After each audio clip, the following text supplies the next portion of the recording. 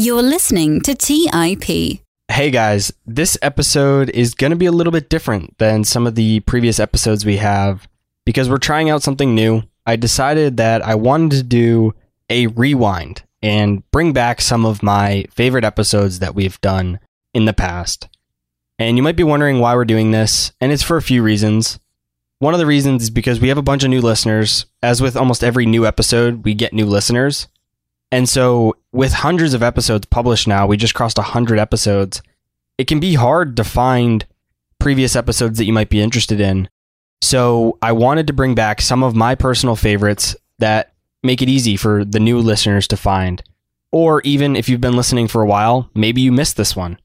For whatever reason, maybe you missed it. And so I wanted to bring it back so that you didn't miss it the second time. If you've already heard it, no big deal. You can just skip it. Or maybe it's a reminder to listen to it again. If you're a new listener to the show, I'm hoping that this episode guides you on some of my favorites from the past. And I've also created what is called starter packs, which helps organize some of my favorite episodes into categories if you're looking for specific topics that you want to learn about.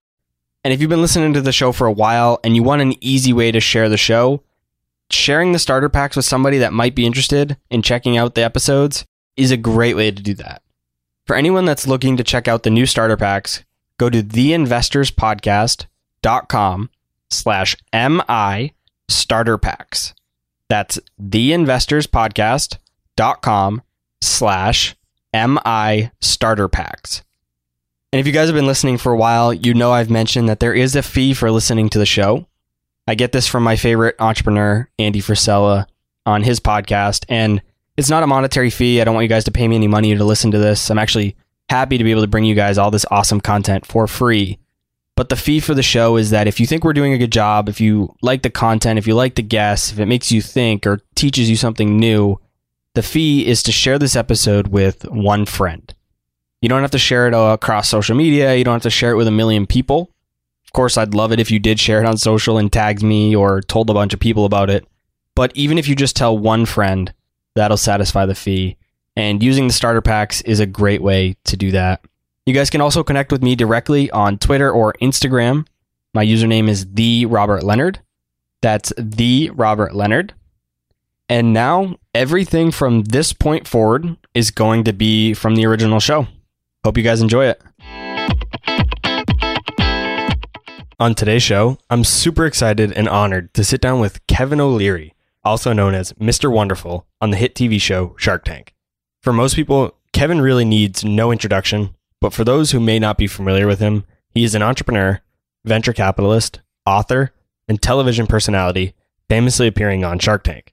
Kevin has also recently started Beanstocks, an investing advisory service that helps people reach their financial goals. I was very lucky to have the opportunity to speak with him regarding investing and personal finance strategies that young people can explore and how they can better themselves during these difficult times. Without further delay, let's get into today's episode with Kevin, Mr. Wonderful O'Leary. You're listening to Millennial Investing by the Investors Podcast Network, where your host, Robert Leonard, interviews successful entrepreneurs, business leaders, and investors to help educate and inspire the millennial generation.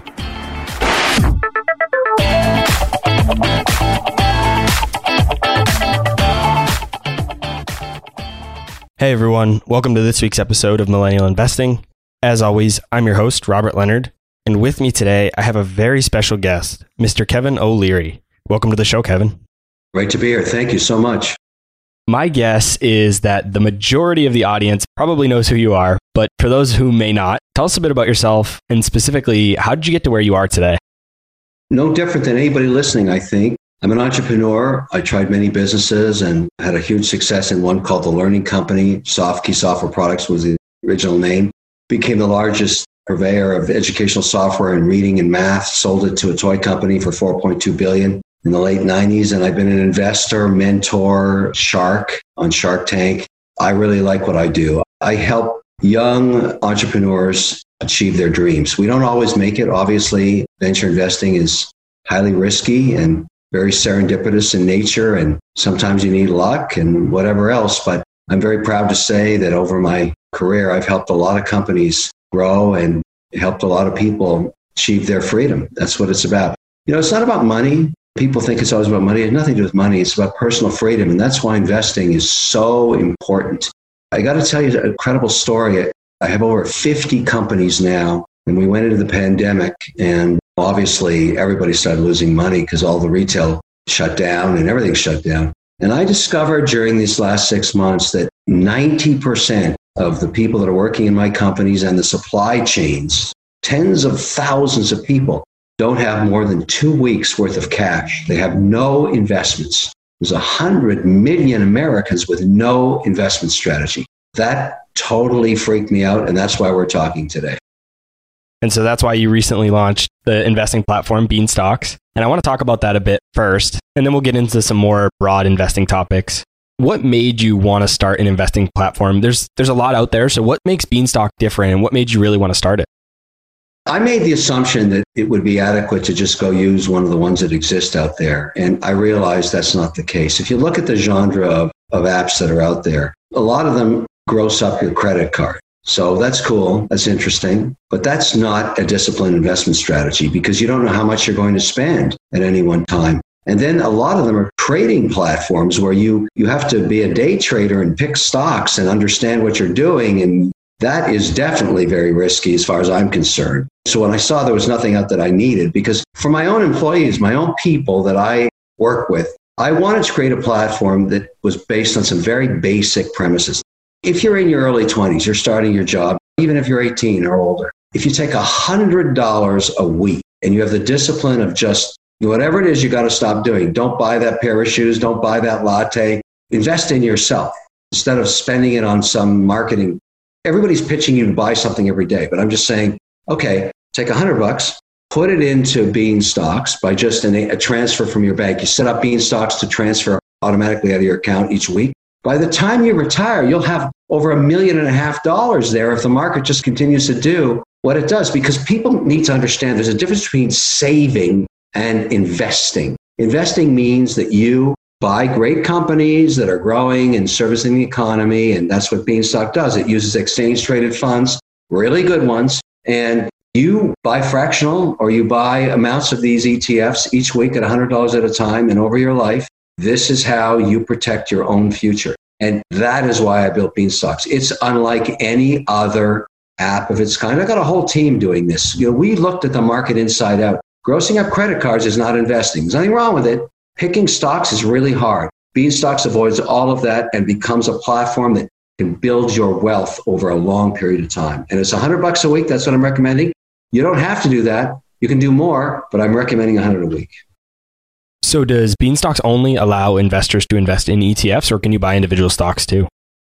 You don't buy individual stocks because then you don't get enough diversity. It forces you to basically diversify. The only free lunch in investing is diversification. And so I'm not against buying one stock and hoping like crazy it's going to be a winner, but that is not, to me, that's day trading. That's not how I build my own wealth. I don't do that. I don't pick stocks and go nuts all day long trading them. I use ETFs. That's what I do. I use exchange-traded funds that are baskets of stocks in different disciplines, and I invest over the long term. I buy in, every couple of months, I redeploy capital, put it to work. The rule of investing, for those of you that are just starting up and listening to this, let me give you some rules that I learned the hard way. In other words, I didn't do this and I got killed. Number one, never let a stock become more than 5% of your portfolio, or a bond, or anything. Number two, never let a sector like energy or technology or healthcare or pharmaceuticals become more than 20% of your portfolio. If you do that, what you're going to find over a long period of time is when there's drawdowns, in other words, market corrections, you don't get killed. In the late 90s, when people got slaughtered when tech blew up, that was a time way back, that's all they had. They had their whole net worth in technology. I'm not saying that they were bad traders, but they got too concentrated in one area. So diversification is what Beanstocks is all about. Beanstocks is really about building your net worth. There are many, many, many apps that you can download to trade. And you want to trade, to me, that's like going to Las Vegas. And it's fun. As long as you say, I'm going to take $1,000 or $2,000 or $3,000, whatever it is, and I'm prepared to lose it all, go ahead and trade. But I'm talking about something else. I'm talking about investing for your future. And my employees, the tens of thousands of them in my Shark Tank companies and their supply networks, this is what I've done. I've said, guys, Day trade all you want. But when you want to really put something aside, I got bean stocks for you. So when we think about diversification, do we have to diversify across different ETFs, or is there enough diversification in one ETF to satisfy that optimal diversification? The great thing about bean stocks is it lets you decide what your profile is. If you're young and you're in your early 20s, it's going to set you up for a long-term investment strategy. Maybe if you're in your 40s or 50s, believe me, there's people at that age that are not investing anything. It's a different profile, maybe a little bit more conservative. But the point is, it uses multiple ETFs, not just one. It gives you tremendous portfolio diversification. And if you look at the performance of the underlying ETFs it's using, very good performance. And you can go look at all that. It's a totally transparent app. What I suggest to everybody is download it, have a look at it, check it out, compare it to everything else out there. Because I wouldn't have spent all the time and money. I've invested a lot in this product to do this if I thought someone else did it better. I did it because I'm doing it better. That's the way I look at it. But not as a day trader. That's not what I'm doing. If you want to day trade, just go to any of the big online brokers and they'll let you trade for free, no commissions. It's not investing. That's going to Vegas. And I think it's fun. I'm not against it. But it's like talking to my son and daughter about the difference. I have told them the same thing. You have to start. And by the way, Mr. Wonderful here is not giving a free ride to my kids. They're going to have to make it on their own. I might give all my money to a cat. I haven't decided what I'm going to do yet. I'm not empowering anybody for free. My kids have to do.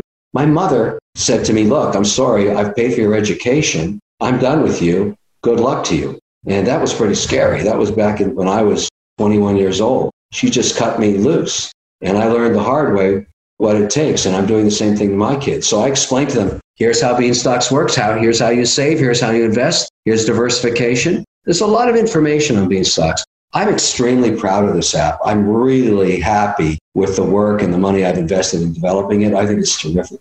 And look, I always say to people, it's a free market. Go look at everything. Find something better.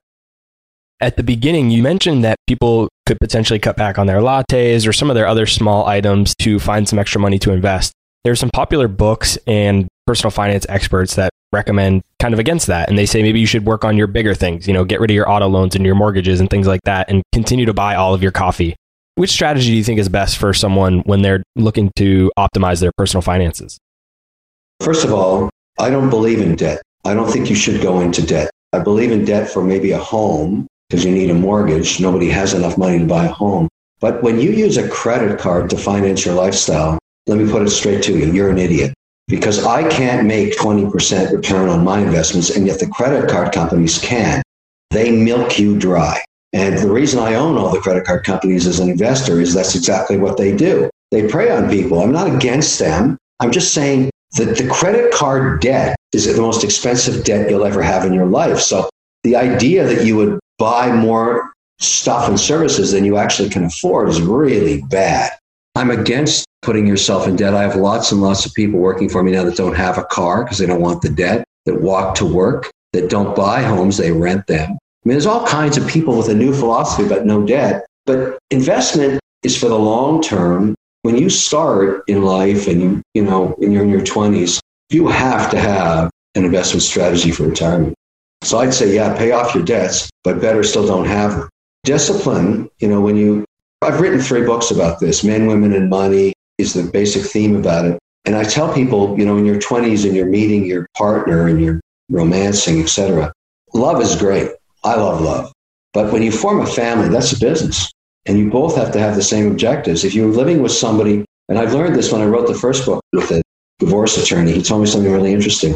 The number one reason people divorce is not infidelity. Most marriages, even in early stages, can survive that. It's stress of financial debt. It's money. And one partner outspends the other and they get themselves in real trouble and they divorce because of that. So I'm really into the holistic view of life is that you've really got to find a way in your life to put aside $100 a week minimum. Everybody can do that. And I'll make sure when you get to 65, you're okay.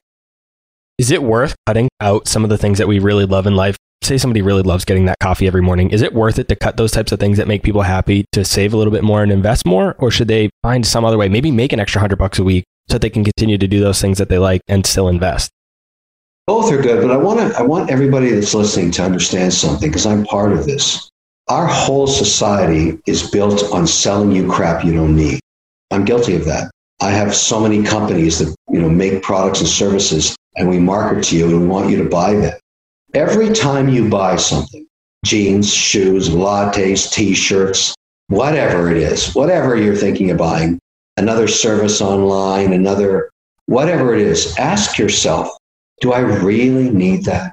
Do I really need to take money that I could invest in my own future and buy this piece of crap? And the answer, a third of the time, is no, you don't. That's the money I want you to invest in Beanstox. That's for your future. That's the stuff you don't need. Go into your closet. I tell that, I was talking to one of the women that works in my marketing department about Beanstox, and I gave her a challenge.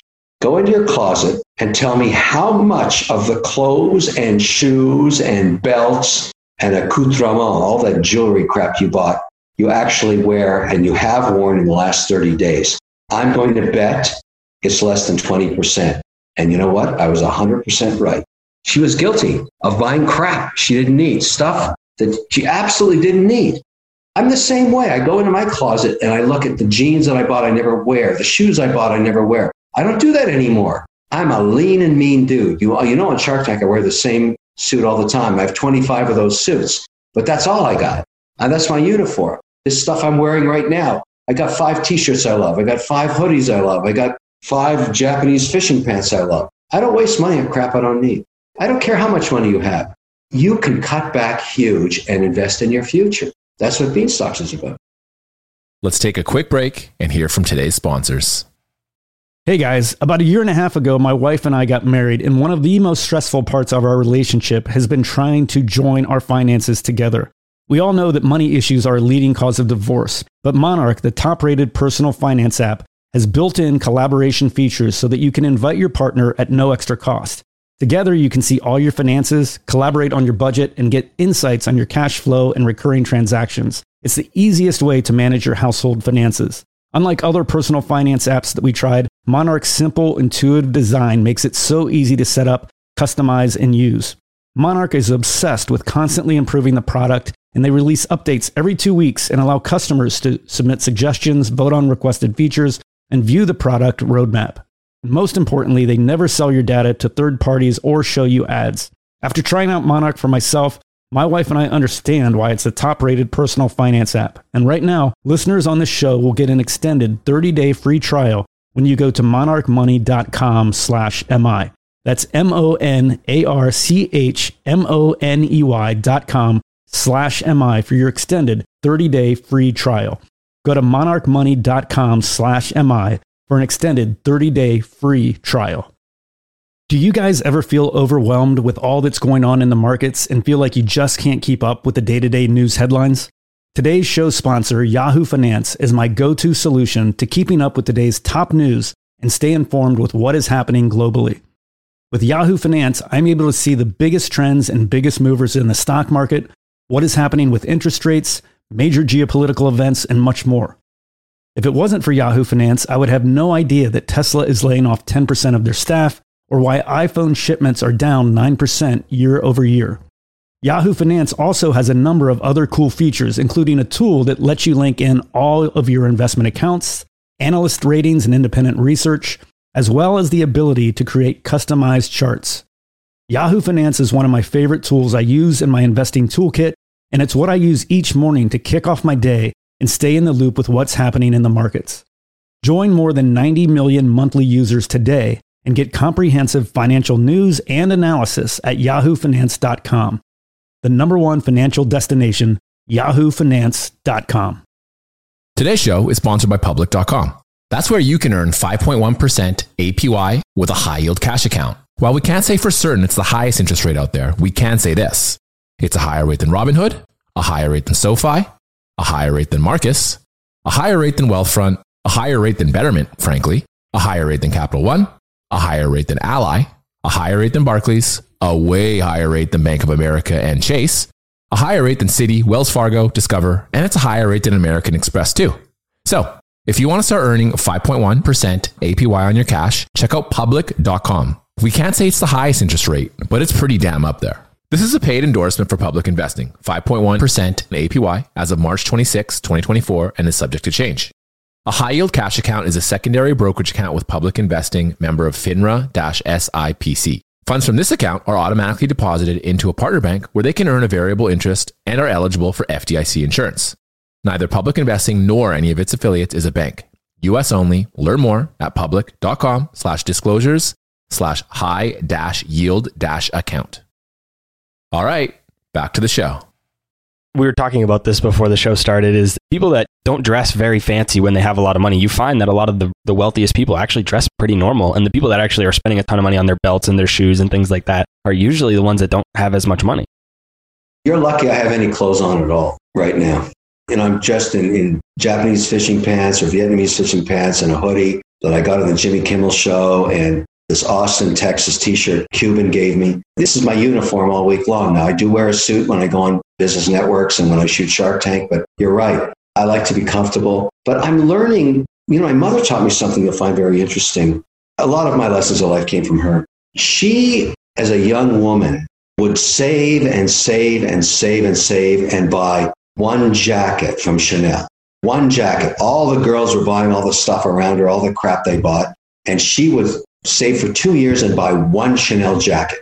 Do you know, when she passed away, in my family, all of her clothes were all classic, really, really valuable classic outfits from designers in the 60s and 70s, and that she had specifically bought. And there was a cat fight trying to get at her Chanel jackets. I had to beat them back with a stick, to be fair about it, because everybody wanted Georgette's outfits, because she didn't buy crap. She bought stuff that lasted her whole life. Classic Chanel outfits. That was her whole thing. And it taught me something so important. You don't need a lot of stuff. You need good stuff that's going to last. And so I adopted her way of thinking. The only indulgence I have in sort of an alternative asset class is collectible watches as art. And I treat it as an investment. I have a massive watch collection of really rare pieces.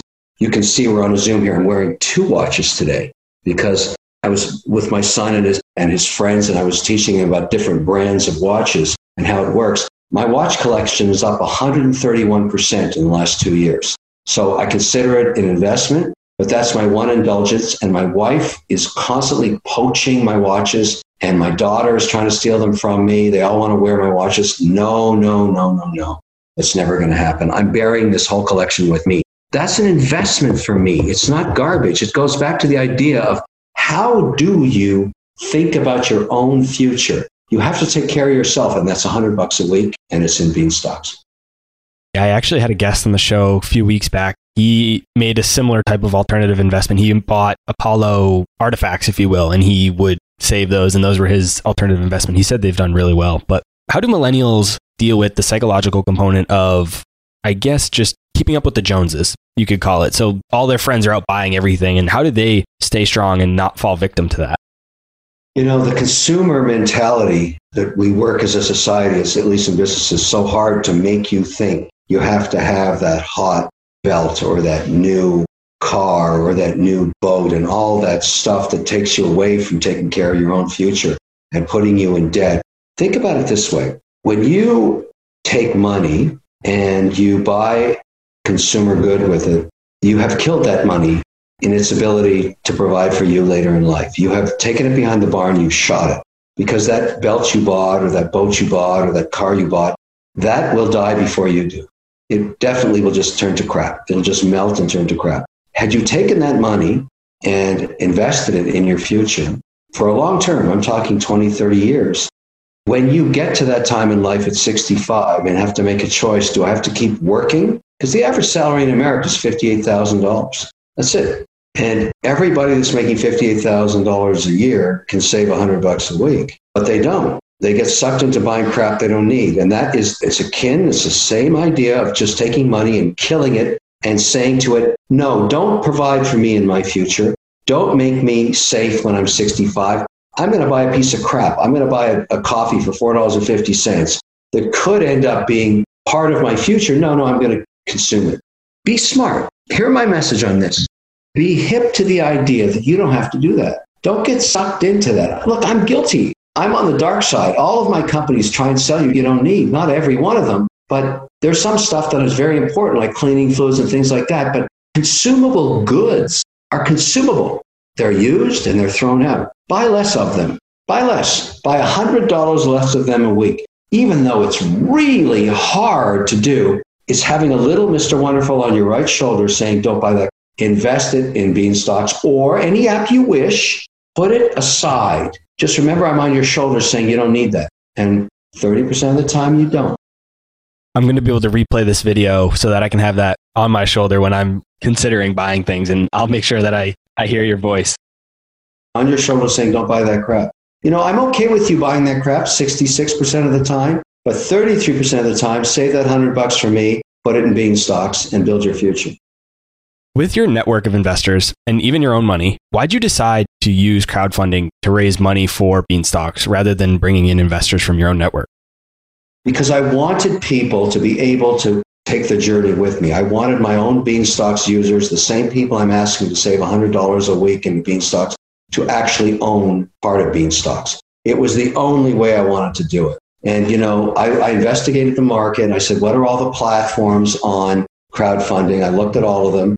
One great thing about being a shark is everybody returns your calls. So I called up the CEO of the one I thought was the biggest, which I was right, Start Engine. They've got 250,000 investors on their platform. And I called up Howard and said, Howard, I think I know you. I think you were the co-founder of Activision when I was starting up the learning company.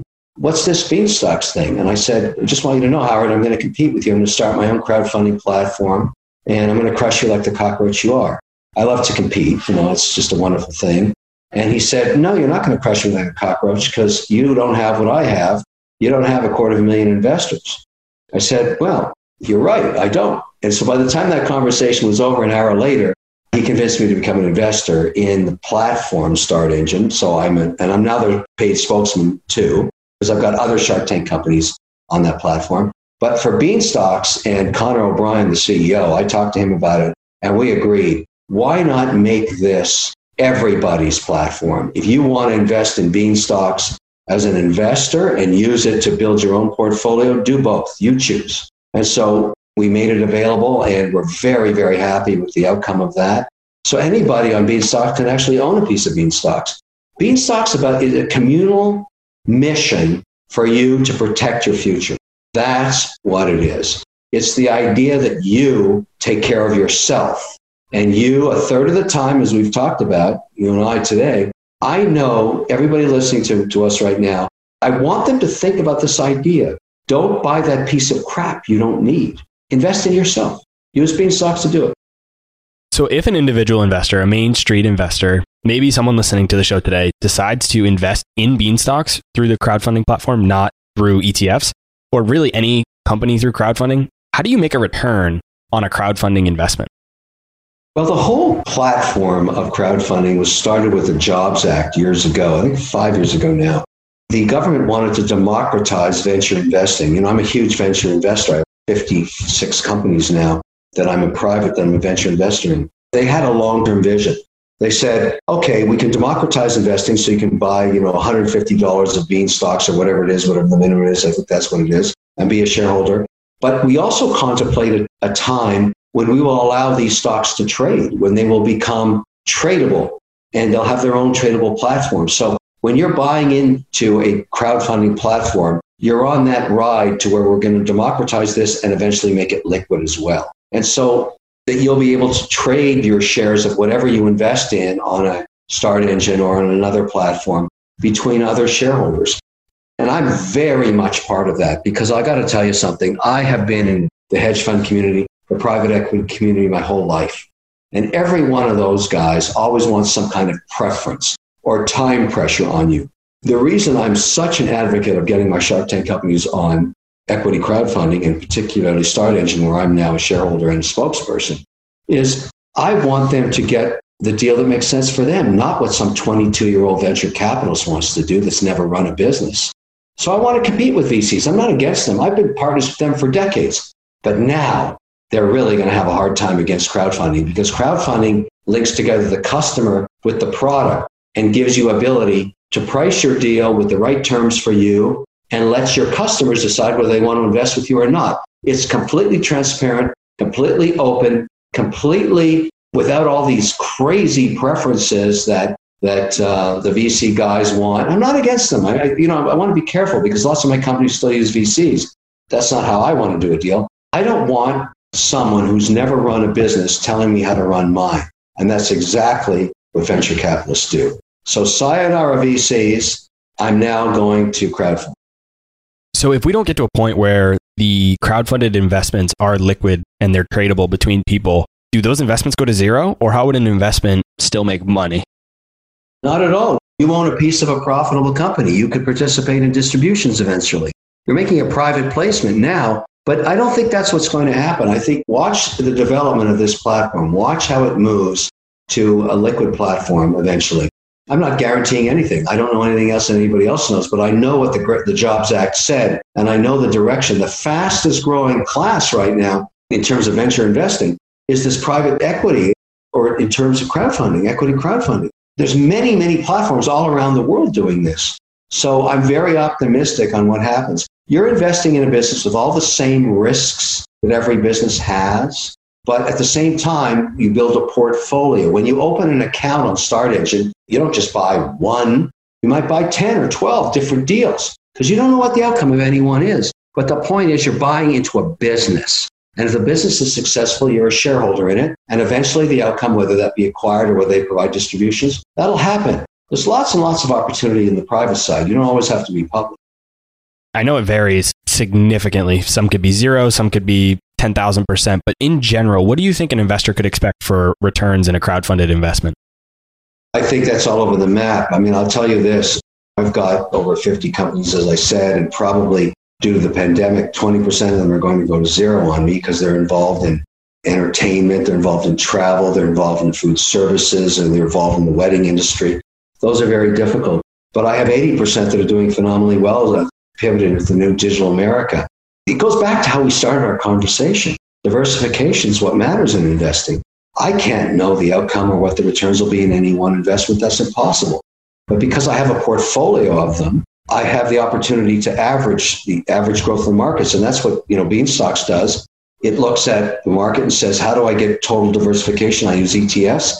And over a long period of time, 30, 40, 50, 60 years, you've been able to get 6 to 8% of the market annually over long periods of time. And that's really how you calculate the difference between saving in a bank account and letting inflation erode cash. And there's nothing wrong with cash, but that's not investing. You have to find a way to invest in companies that are going to grow with the economy and get you that 6 to 8% compounded annually. And that's basically what Beanstocks does. There's no telling in any one year what one investment will do, or even crowdfunding what one investment will do. But to not be exposed at all to venture, which is a good part of a portfolio, and that's what StartEngine does. You take 5 or 10% of your portfolio over time investing in venture deals. You have no idea what's going to work. But generally, between 2 and 4% out of a portfolio of 10 work out in the long run and provide all the returns. So maybe 20% work, maybe 30% work, maybe 40% work. You don't know. But when they work, they really work. So that's why I always stay involved in venture. How many crowdfunded investments do you think we need to spread our portfolio over if we want to have appropriate diversification? I like the number 10 because that's the typical venture kind of metric. You think 2 are going to provide all the returns, 4 are going to be living dead, and 2 will go to zero within 2 years. That's kind of what happens since the 50s in venture investing. So I think you should broaden your base and invest in 10 different deals. Maybe Beanstocks is one, maybe you find a bunch of other ones. You can look at all the platforms. You just have to Google equity crowdfunding. You'll find them all. I really like StartEngine because they're absolutely anal on compliance. You must be compliant with the SEC rules, and they are just crazy focused on compliance. And that's why I partnered with them. I became a paid spokesperson. I felt comfortable they were doing their work on the compliance side because you are in a public market when you sell equities this way. How does somebody vet a company like this? If they're going through StartEngine, there's a bunch of different options on there and they're trying to decide which one to invest in, whether it's Beanstocks or something else. How do you analyze this type of company? They're not pitching you necessarily like they do on Shark Tank, and you probably can't see financials. So how are you making a decision on which companies to invest in? I recommend the same to everybody. It's a great question you're asking. Go to a platform like Start Engine, look at the portfolio of products. There's hundreds to choose from. Watch the videos. See if it connects with you. See if the product or service connects with you. See if, I always say, would you buy that yourself? Would you use it yourself? If it is something you would buy or use, and I ask you to do the same thing on Beanstalks, would it be something you would use? If you're going to use Beanstalks, why not invest in it? That's the whole point. I invest in things I actually use. On Shark Tank, for example, if I don't use the product, I bring back all the products. I bring them home. I get Trevor and my daughter Savannah, all of her friends and all his friends. We have a Shark Tank day. I pitch them the products that I think are going to work on Shark Tank because I get a sample from everything, right? I do it for a purpose. I want to see which ones they hit on right away. And I come back with 30, 40 products. And we have that Shark Tank session and everybody comes over. They want to see it. It's a sneak preview. They can't tweet it. They can't put it on Facebook or Insta because it hasn't aired yet. But I can tell you right there, the ones that they want to use and they try and steal from me are the ones I invest in. Because when I see a millennial go nuts over something I bring home, I'm writing a check for $1 million. That is the best due diligence money can buy. And I get a whole bunch of them there. Everybody wants to come to my Shark Tank bake-off. Everybody. And we have a crazy good time. But that's when I really see. And another little hint, do the cameramen steal it when they're shooting it? Or do the production staff want to rip me off for my sample? Those are the things that matter that I learn about. And I've been pretty successful on Shark Tank. I've invested in a lot of fantastic things because I listen to what people think about them, even though I make my own assumptions and my own team looks at them. But I like to do my bake-off, with my kids, and then I watch what the camera guys do. Yeah, I'm sure when your kids are excited, your eyes turn to dollar signs and you're excited for those opportunities. How do you think about the valuation? So I know you're big on valuation, especially in the tank. I'm big into valuation as well. I'm a value investor by trade. That's, Warren Buffett style investing is what I follow, and a lot of us here on the show do. So when you're investing in a crowdfunded company, how do you think about valuation? Well, crowdfunding, you're at the very, very early stage. So you have to decide if the product or service is something you believe in long term. You should sort of have a 3 to 5 year horizon when you're doing that. So it really shouldn't be more than 5 or 10% of your portfolio that you're building for yourself. I think you should have some venture ideas, but a diverse portfolio of them. When you invest in venture, you better love that product. You better personally love that service. You better believe in it because it's very, very risky in terms of outcomes. But at the same time, if you use it, that means other people are using it. And then you can really follow the track of that product or service. So that's why I do what I do. And I was talking to you about every product I invest in on Shark Tank, and I've got a bunch on my desk I can't show you right now because I just saw them when I was shooting last week. I'm using right now. I'm trying right now. As a matter of fact, this morning, just before I came on with you, I have about 15, 16 of Trevor's friends here at our lake house, and I was doing my bake-off with them. And a third of what I like, they're crazy about, and the other 2/3 they hate. So I got to find out why they don't like them. But that's my point. You need diversification, and you really need to understand what you're investing in. And I think you keep that at probably 10% of your portfolio. It's highly risky. Let's take a quick break and hear from today's sponsors. Hey guys, the Range Rover Sport leads by example. It's got powerful on-road performance and commanding all-terrain capability, and combines assertive on-road performance with the signature Range Rover refinement that you'd expect. The third-generation Range Rover Sport is the most desirable, advanced, and dynamically capable one yet, and redefines sporting luxury. It's got advanced cabin technologies such as active noise cancellation and cabin air purification, which offer new levels of comfort and refinement. The purposeful cockpit-like driving position sets the tone for a focused interior that promotes exhilarating driver engagement. Award-winning Pivi Pro infotainment is at the heart of the experience and provides intuitive control of the vehicle systems. You can also enjoy a dynamic drive in total comfort with optional 22-way adjustable, heated and ventilated electric memory front seats with massage function. Design your Range Rover Sport at LandRoverUSA.com. That's LandRoverUSA.com. Today's show is sponsored by Public.com. That's where you can earn 5.1% APY with a high-yield cash account. While we can't say for certain it's the highest interest rate out there, we can say this. It's a higher rate than Robinhood, a higher rate than SoFi, a higher rate than Marcus, a higher rate than Wealthfront, a higher rate than Betterment, frankly, a higher rate than Capital One, a higher rate than Ally, a higher rate than Barclays, a way higher rate than Bank of America and Chase, a higher rate than Citi, Wells Fargo, Discover, and it's a higher rate than American Express too. So if you want to start earning 5.1% APY on your cash, check out public.com. We can't say it's the highest interest rate, but it's pretty damn up there. This is a paid endorsement for Public Investing, 5.1% APY as of March 26, 2024, and is subject to change. A high-yield cash account is a secondary brokerage account with Public Investing, member of FINRA-SIPC. Funds from this account are automatically deposited into a partner bank where they can earn a variable interest and are eligible for FDIC insurance. Neither Public Investing nor any of its affiliates is a bank. U.S. only. Learn more at public.com/disclosures/high-yield-account. Hey guys, when it comes to financial advice, you've got to trust the source. It's why you listen to this podcast. When I'm looking to upgrade my wallet, I turn to NerdWallet. Their expert team of nerds dives into the details to help you find smarter financial products. Before NerdWallet, I'd pay for vacations with whatever credit card was in my wallet. But I was missing out on miles I didn't even know I was leaving on the table. Now I've got a new card with more miles and more upgrades. What could future you do with more travel rewards? A hotel upgrade? Lounge access? A free flight to a bucket list destination? Wherever you go next, make it happen with a smarter travel credit card. Don't wait to make smart financial decisions. Compare and find smarter credit cards, savings accounts, and much more today at nerdwallet.com. NerdWallet, finance smarter. Check out nerdwallet.com and start making smarter financial decisions. As with all cards, credit is subject to lender approval and terms apply. All right, back to the show.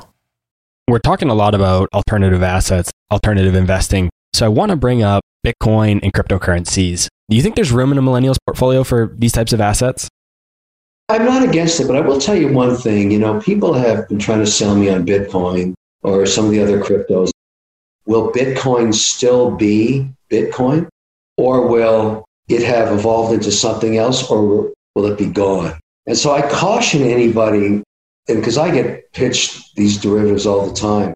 And I said to my kids, you know, because I'm helping them build their portfolio and do the whole beanstalks way of thinking, diversification. How many Bitcoins do you own? Because I tell you what I did a few years ago. I teach at Harvard. I lecture there. And we were having this big debate on crypto. So I said to the class, okay, guys, together we bought all of the cryptos. And this is probably, 3 years ago, right? But the point was, I said, okay, class, who's in for crypto, who's not? And I said, not just Bitcoin, all the cryptos. Because Mr. Wonderful here is going to take, I can't remember whether it was $1,000 or $100 I invested. I bought them all, because they're 2-hour night classes. We went together, installed the app, I bought it in front of them. I think I'm down 80%, and it never came back. Because, a lot of the crypto garbage, all that stuff that was hyped at the beginning, basically failed. And Bitcoin is the one that seems to have survived, but there's no diversification. If the only crypto is going to be Bitcoin, I'm not into it. I need diversification. As we've been talking about since we started talking, we talked about diversification. You don't get that with Bitcoin. You get one crypto that maybe works in the long run, maybe doesn't.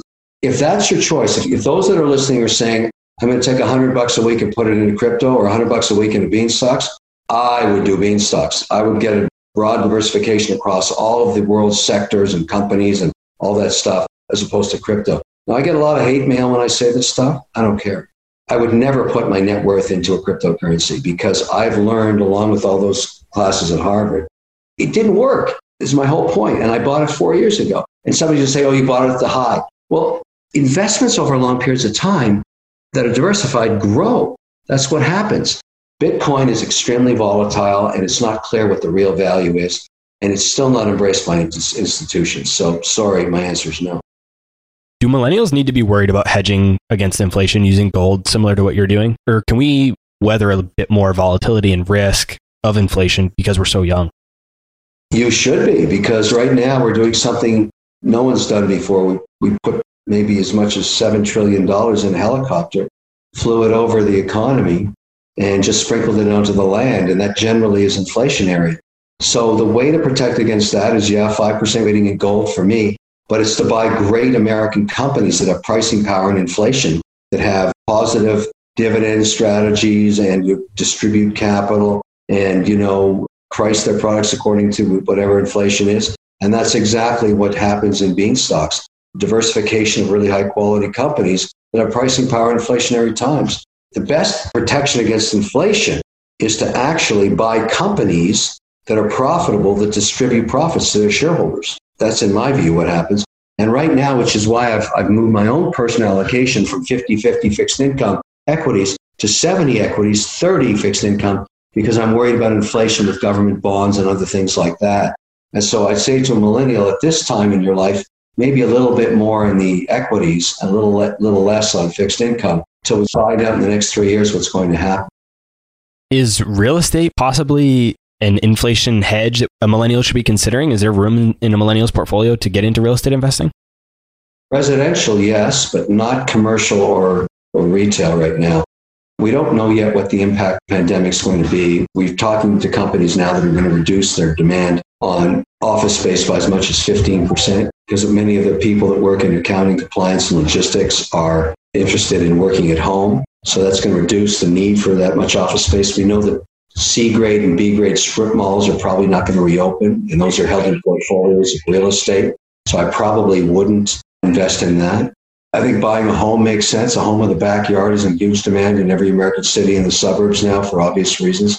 I think you have to be very careful in real estate. It's worked well for 35 years as rates went down. Now rates are effectively at zero. And if inflation hits and rates go back up for some reason, real estate will not be the best performing asset class. So take care of yourself maybe with a home, but I wouldn't invest in it right now for the next 3 years. That's my opinion.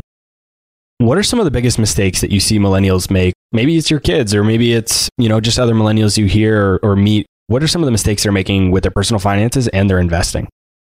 Personal debt, credit card debt, spending beyond their means, making assumptions about upside and their earnings power that don't come true, and finding themselves in an inability to service all their debt. Smart millennials don't get into debt. They don't use their credit cards to pay for their lifestyle. They take a portion of their salaries, maybe one's working, maybe two, and they invest it. They don't save it, they invest it. And they try and figure out how to build portfolios that are going to serve them as they age.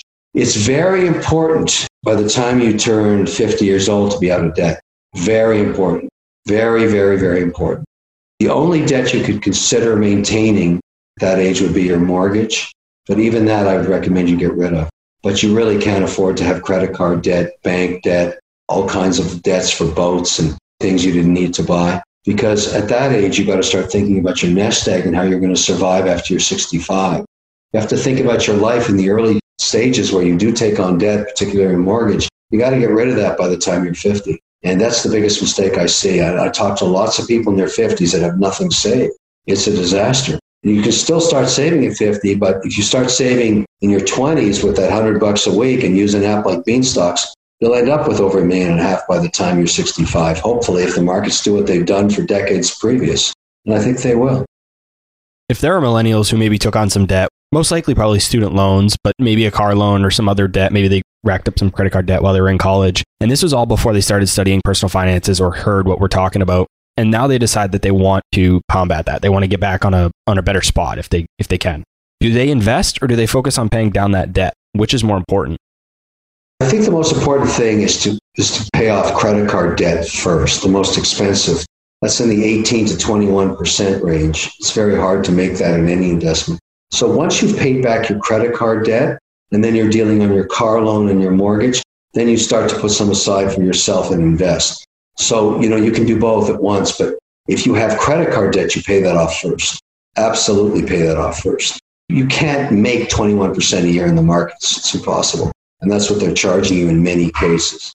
So, number one, pay off the credit card debt. Number two, start taking $100 a week and start investing. And then also try and pay off your other debts. I hate car loans.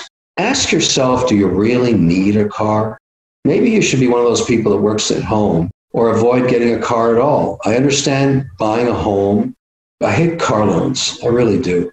And, maybe it's better to lease a car, or maybe it's better not to have one at all and think of crowdfunding or crowd ride services when we get rid of this pandemic. But debt is a really bad thing when you're in your 20s. Avoid it like the plague. How can the listeners of the show use this time that we have, the pandemic? Some people have some extra time on their hands. How can they use this time to better themselves and actually come out stronger and in a better position than they went into it? For a third of the people that are listening to us right now are going to become entrepreneurs and start a business. And so they should have and should, during this time when they're living at home, think about a product or service you can sell people online, because the whole economy is going digital. There's no question about that. Retail is going to be a subset of the overall market by the time this pandemic is over. And so I would highly recommend that those people focus on an idea. That's a third. And the other 2/3 are going to be employees. Think about the new digital economy. Think about how people are going to be selling products and services all around the world. Become part of that process. In other words, maybe you're a great film editor. Maybe you're a great photographer. Maybe you can tell stories. Maybe you understand how platforms work and how the algorithms work. Anything you can do to help a business go online is extremely valuable now. And so that's what you want to be doing with your career. That's, it's remarkable. I was talking about people that graduated from film school, how tough that was to get a job. Not anymore. If you can edit video to 59 seconds or 29 seconds or 14 seconds and tell a story, you're in huge demand by most American corporations now who have to take their story away from retail and go direct onto social platforms. On Shark Tank, you're never shy from giving your brutally honest opinion. That's one of my favorite things about you as a shark. So in relation to millennials and their money or investing, what's a piece of advice that you give that might be a little bit controversial or just not everyone really agrees with you? I tell people 3 things on Shark Tank if you want to be successful in life, because you're always either a lead, if you're going to be a leader, or you're going to be someone that tries to work in business or be an entrepreneur. You have to understand that you have to be able to communicate. And Shark Tank pitches that are successful, and this is just advice to anybody that's doing anything, whether you're a teacher, a preacher, a general, an entrepreneur, a manager in a business, you have to be able to tell people what you want in 90 seconds or less. You have to have a vision of where you want to go and explain it to them in a minute and a half or less. Number 2, if it's a business, you got to know your numbers. There's no question about that. And also, you have to be able to explain how you can execute on the plan. If you want to be a leader, you need people to follow you because they know where you want to go and where you want to take them, and they trust that you can execute to get them there. And above all, you understand the numbers so you can measure your milestones as you go. Those are the definitions of leadership. Anybody that wants to be a leader or be successful in business or move up the corporate ladder or whatever it is, even teach children, you got to understand those 3 things.